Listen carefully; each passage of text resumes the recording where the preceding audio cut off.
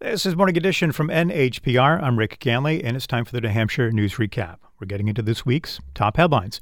With only a few weeks left before Election Day, candidates are hitting the campaign trail, and NHPR's Todd Bookman has been following incumbent Democratic Congressman Chris Pappas and his Republican challenger, Carolyn Levitt, this week. He joins us now to give us an update on how they're trying to reach voters. Morning, Todd. Good morning, Rick. So Chris Pappas, Carolyn Levitt met in their first debate yesterday. Give us some highlights. Well, this was a pretty standard general election debate. It was hosted by the Mount Washington Valley Economic Council. Levitt and Pappas were asked about Ukraine. They were asked about border policy, about inflation, about abortion. And on most matters of policy, they are where you'd expect a Republican and a Democrat to be. Pappas positions himself kind of in the moderate wing of the Democratic Party, and he was certainly trying to highlight abortion rights as a key issue. Caroline Levitt is what I guess we would now call a MAGA Republican. She's very much in line with the policies of President Trump.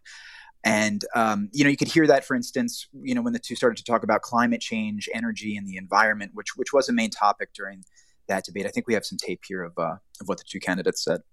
But I don't believe it's the duty of the federal government to take billions of taxpayer dollars to solve these challenges. These are challenges that are best solved at the state and local level and via the free market. I think this is a threat to our way of life in New Hampshire. We should be doing something about it. And we need an all-of-the-above energy strategy today. So you really could hear sort of the stark differences there. Levitt, has touted her support for the fossil fuel industry, criticized Pappas and Democrats for canceling the Keystone XL pipeline, wants to increase drilling on federal lands, really also an all-of-the-above strategy, but certainly not as concerned about climate change. And that's something Chris Pappas was working to highlight yesterday. In the North Country, he talked about how warming winters are really affecting ski resorts, a sort of tangible example of how a warming climate will impact granite staters. And so, just one of the many issues where there's a pretty stark divide between these two. Yeah, and you spent time watching Pappas campaigning. His message to voters beyond climate change, what else was he talking about in these final weeks? Yeah, so I caught up with Pappas during an event in Portsmouth this week. This was an event focused on military veterans. He was out on a backyard patio surrounded by veterans. And, Pappas did what incumbents do. They highlight their record of passing bills. In this case, Pappas talked about funding for healthcare for veterans exposed to toxic burn pits in Iraq and Afghanistan. He also talked about he was the sponsor of a bill that was signed into law called the Burial Equity Act, and that allows members of the National Guard who served to be buried in military veterans cemeteries.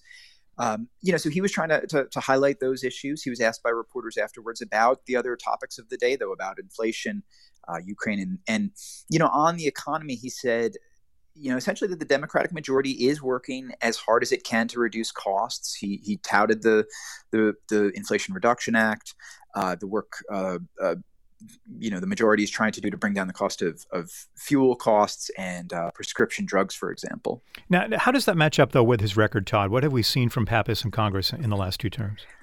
Well, passing legislation is one thing, and the state of the economy is another at the moment. Whether or not you agree that recent government spending is driving up inflation, or whether it's, sort of this global phenomenon in part caused by Russia's invasion of Ukraine, broken supply chains related to workforce shortages and those kinds of issues. And to be clear, all of those things are possible, but the reality is, there's 8% inflation. It's stubborn. And the party in power, in this case, it's the Democrats, are on the hook for that in a lot of people's eyes, certainly in a lot of Republicans' eyes at the moment. And that's where Levitt has been hammering Pappas on this issue. It came up repeatedly, during the debate, and you hear it on the campaign trail with Levitt, too. She's really trying to make this all about the economy. Now, let's talk about her a little bit as the challenger. If elected, Caroline Levitt would be the youngest serving member of Congress at just 25 years old. Now, you saw her on the campaign trail this week as well. What was her message?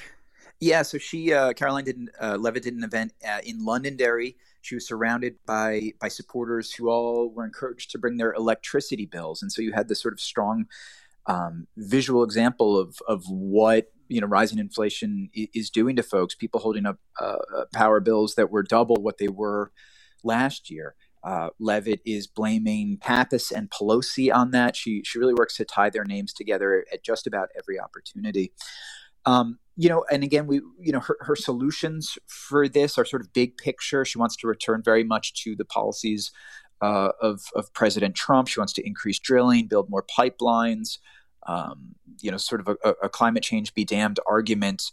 Her argument is that, the country is in an economic crisis at the moment. This is going to be potentially a very brutal winter for a lot of families. And, she wants to do all she can to get those energy prices under control. That's really the message that she was hammering this week. NHPR's Todd Bookman, thank you. Thank you, Rick. You can find more of his work, including a recent profile on Carolyn Levitt, at our website. It's nhpr.org. It is Morning Edition from NHPR. We're recapping this week's news. What questions do you have for us about what's going on in the state? You can always email us and inform our reporting with your voices at nhpr.org. You can join us as well at nhpr.org for all of that reporting and, of course, all of that feedback. And joining us now on the recap is NHPR's senior political reporter, Josh Rogers. Hey, Josh. Good morning, Rick. You've been following the candidates running for the U.S. Senate and the governorship here in New Hampshire. Tell us more about what you're seeing. Well, I mean, the big debate the first debate between Maggie Hassan and Don Bolduc in the Senate race happened this week also in the North Country in Conway. And, in that debate, the sort of as Todd said, I mean, the dynamic is pretty clear. On the one hand, Don Bolduc, the challenger, wants to make this race about a referendum on the economy and the Biden presidency. Maggie Hassan, meanwhile, very much wants to make sure voters understand that this election is a choice, and that she, certainly is talking up policies she backed, aspects of the Inflation Reduction Act, the Chips and Science Act, that kind of thing, and what that she says that's helping people with costs. And she walked a line when it came to Joe Biden. She described him as lively and sharp enough to do the job when asked a question about that. But she also noted she doesn't always agree with him. Her big goal is to make voters leery of Don Bolduc, scared about what electing him might mean for things like abortion rights, for entitlement programs, and the implications of potential election denialism. I'm not sure how many people watch this debate. This was 9 a.m. midweek, but, Senator Hassan generally hit her marks tactically, as did Don Bolduc. I mean, we can take a listen. Senator Hassan has supported Joe Biden 100% of the time with every failed policy that has resulted in your hardship, your choice between heating and eating, depleted your savings. He doesn't think he has to listen to you because he can just reject your votes. This allows him to support an agenda that will raise your costs and eviscerate your rights. Okay, so there you go. Some sound there from Don Bolduc and Maggie Hassan. Josh, you spent time reading through a number of essays written by Don Bolduc before this Senate run. How does that match up with his messaging on the campaign trail? Well, it's interesting. These essays, which were published by a website called Small Wars Journal, they're from 2017 to 2019, basically for when Don Bolduc stepped out of a 33-year military career until he launched his 2020 Senate bid. And they are interesting. I mean, in some, Bolduc really criticizes U.S. policy in Afghanistan. In short, he says the U.S.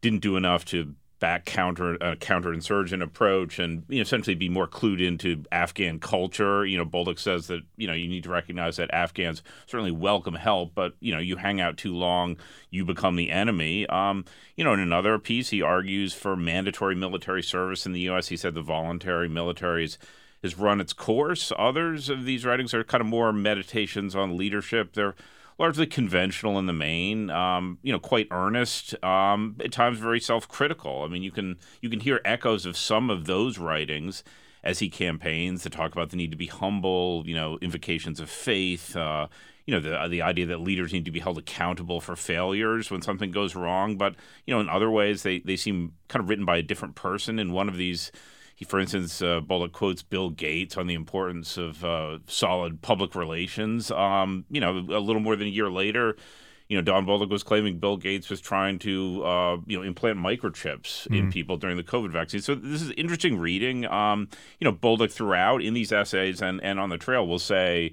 being human is about, growing and making mistakes. He's an interesting mix, Don Bolduc. And what about Maggie Hassan? What has she been telling voters in the campaign trail? How does it match up with her actual record?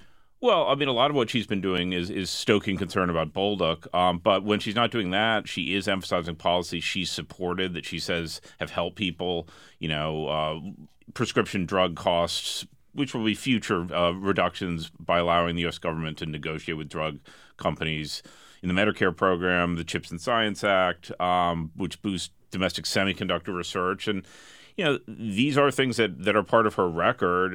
You've probably seen the television ads where they claim ad nauseum that she's the most bipartisan senator. That comes from the Lugar Center, which is a measure of how many bills you co-sponsor with Republicans. That's what that means. Whether or not those bills pass or how significant they are, that doesn't really factor in the equation. So, she's willing to work with Republicans, certainly, but, much of her messaging in terms of, if we're talking about how she hopes to drive voters to support for her, is really about stoking concern about the implications of electing Don Bolduc on abortion, on entitlement reform, and trust in elections.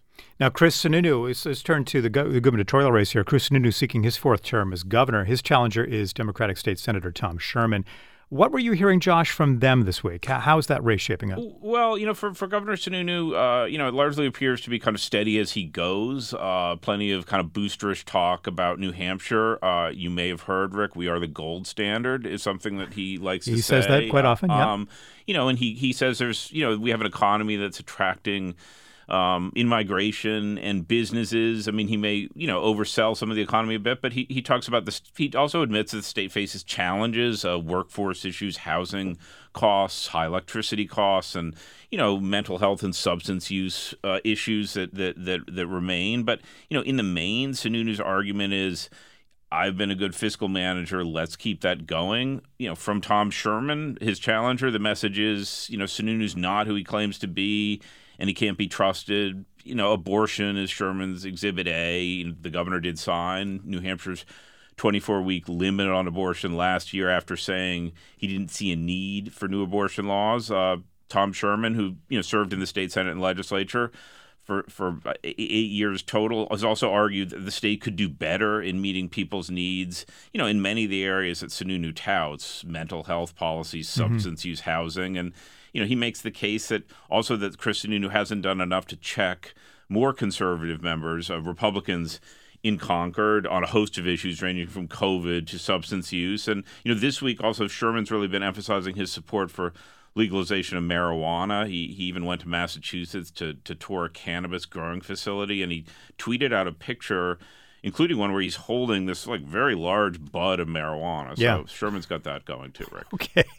Well, Josh, we'll have to leave it there. Thanks so much. All right. NHPR is hosting 3 debates, by the way, next week in partnership with the New Hampshire Bulletin and NHB BPS.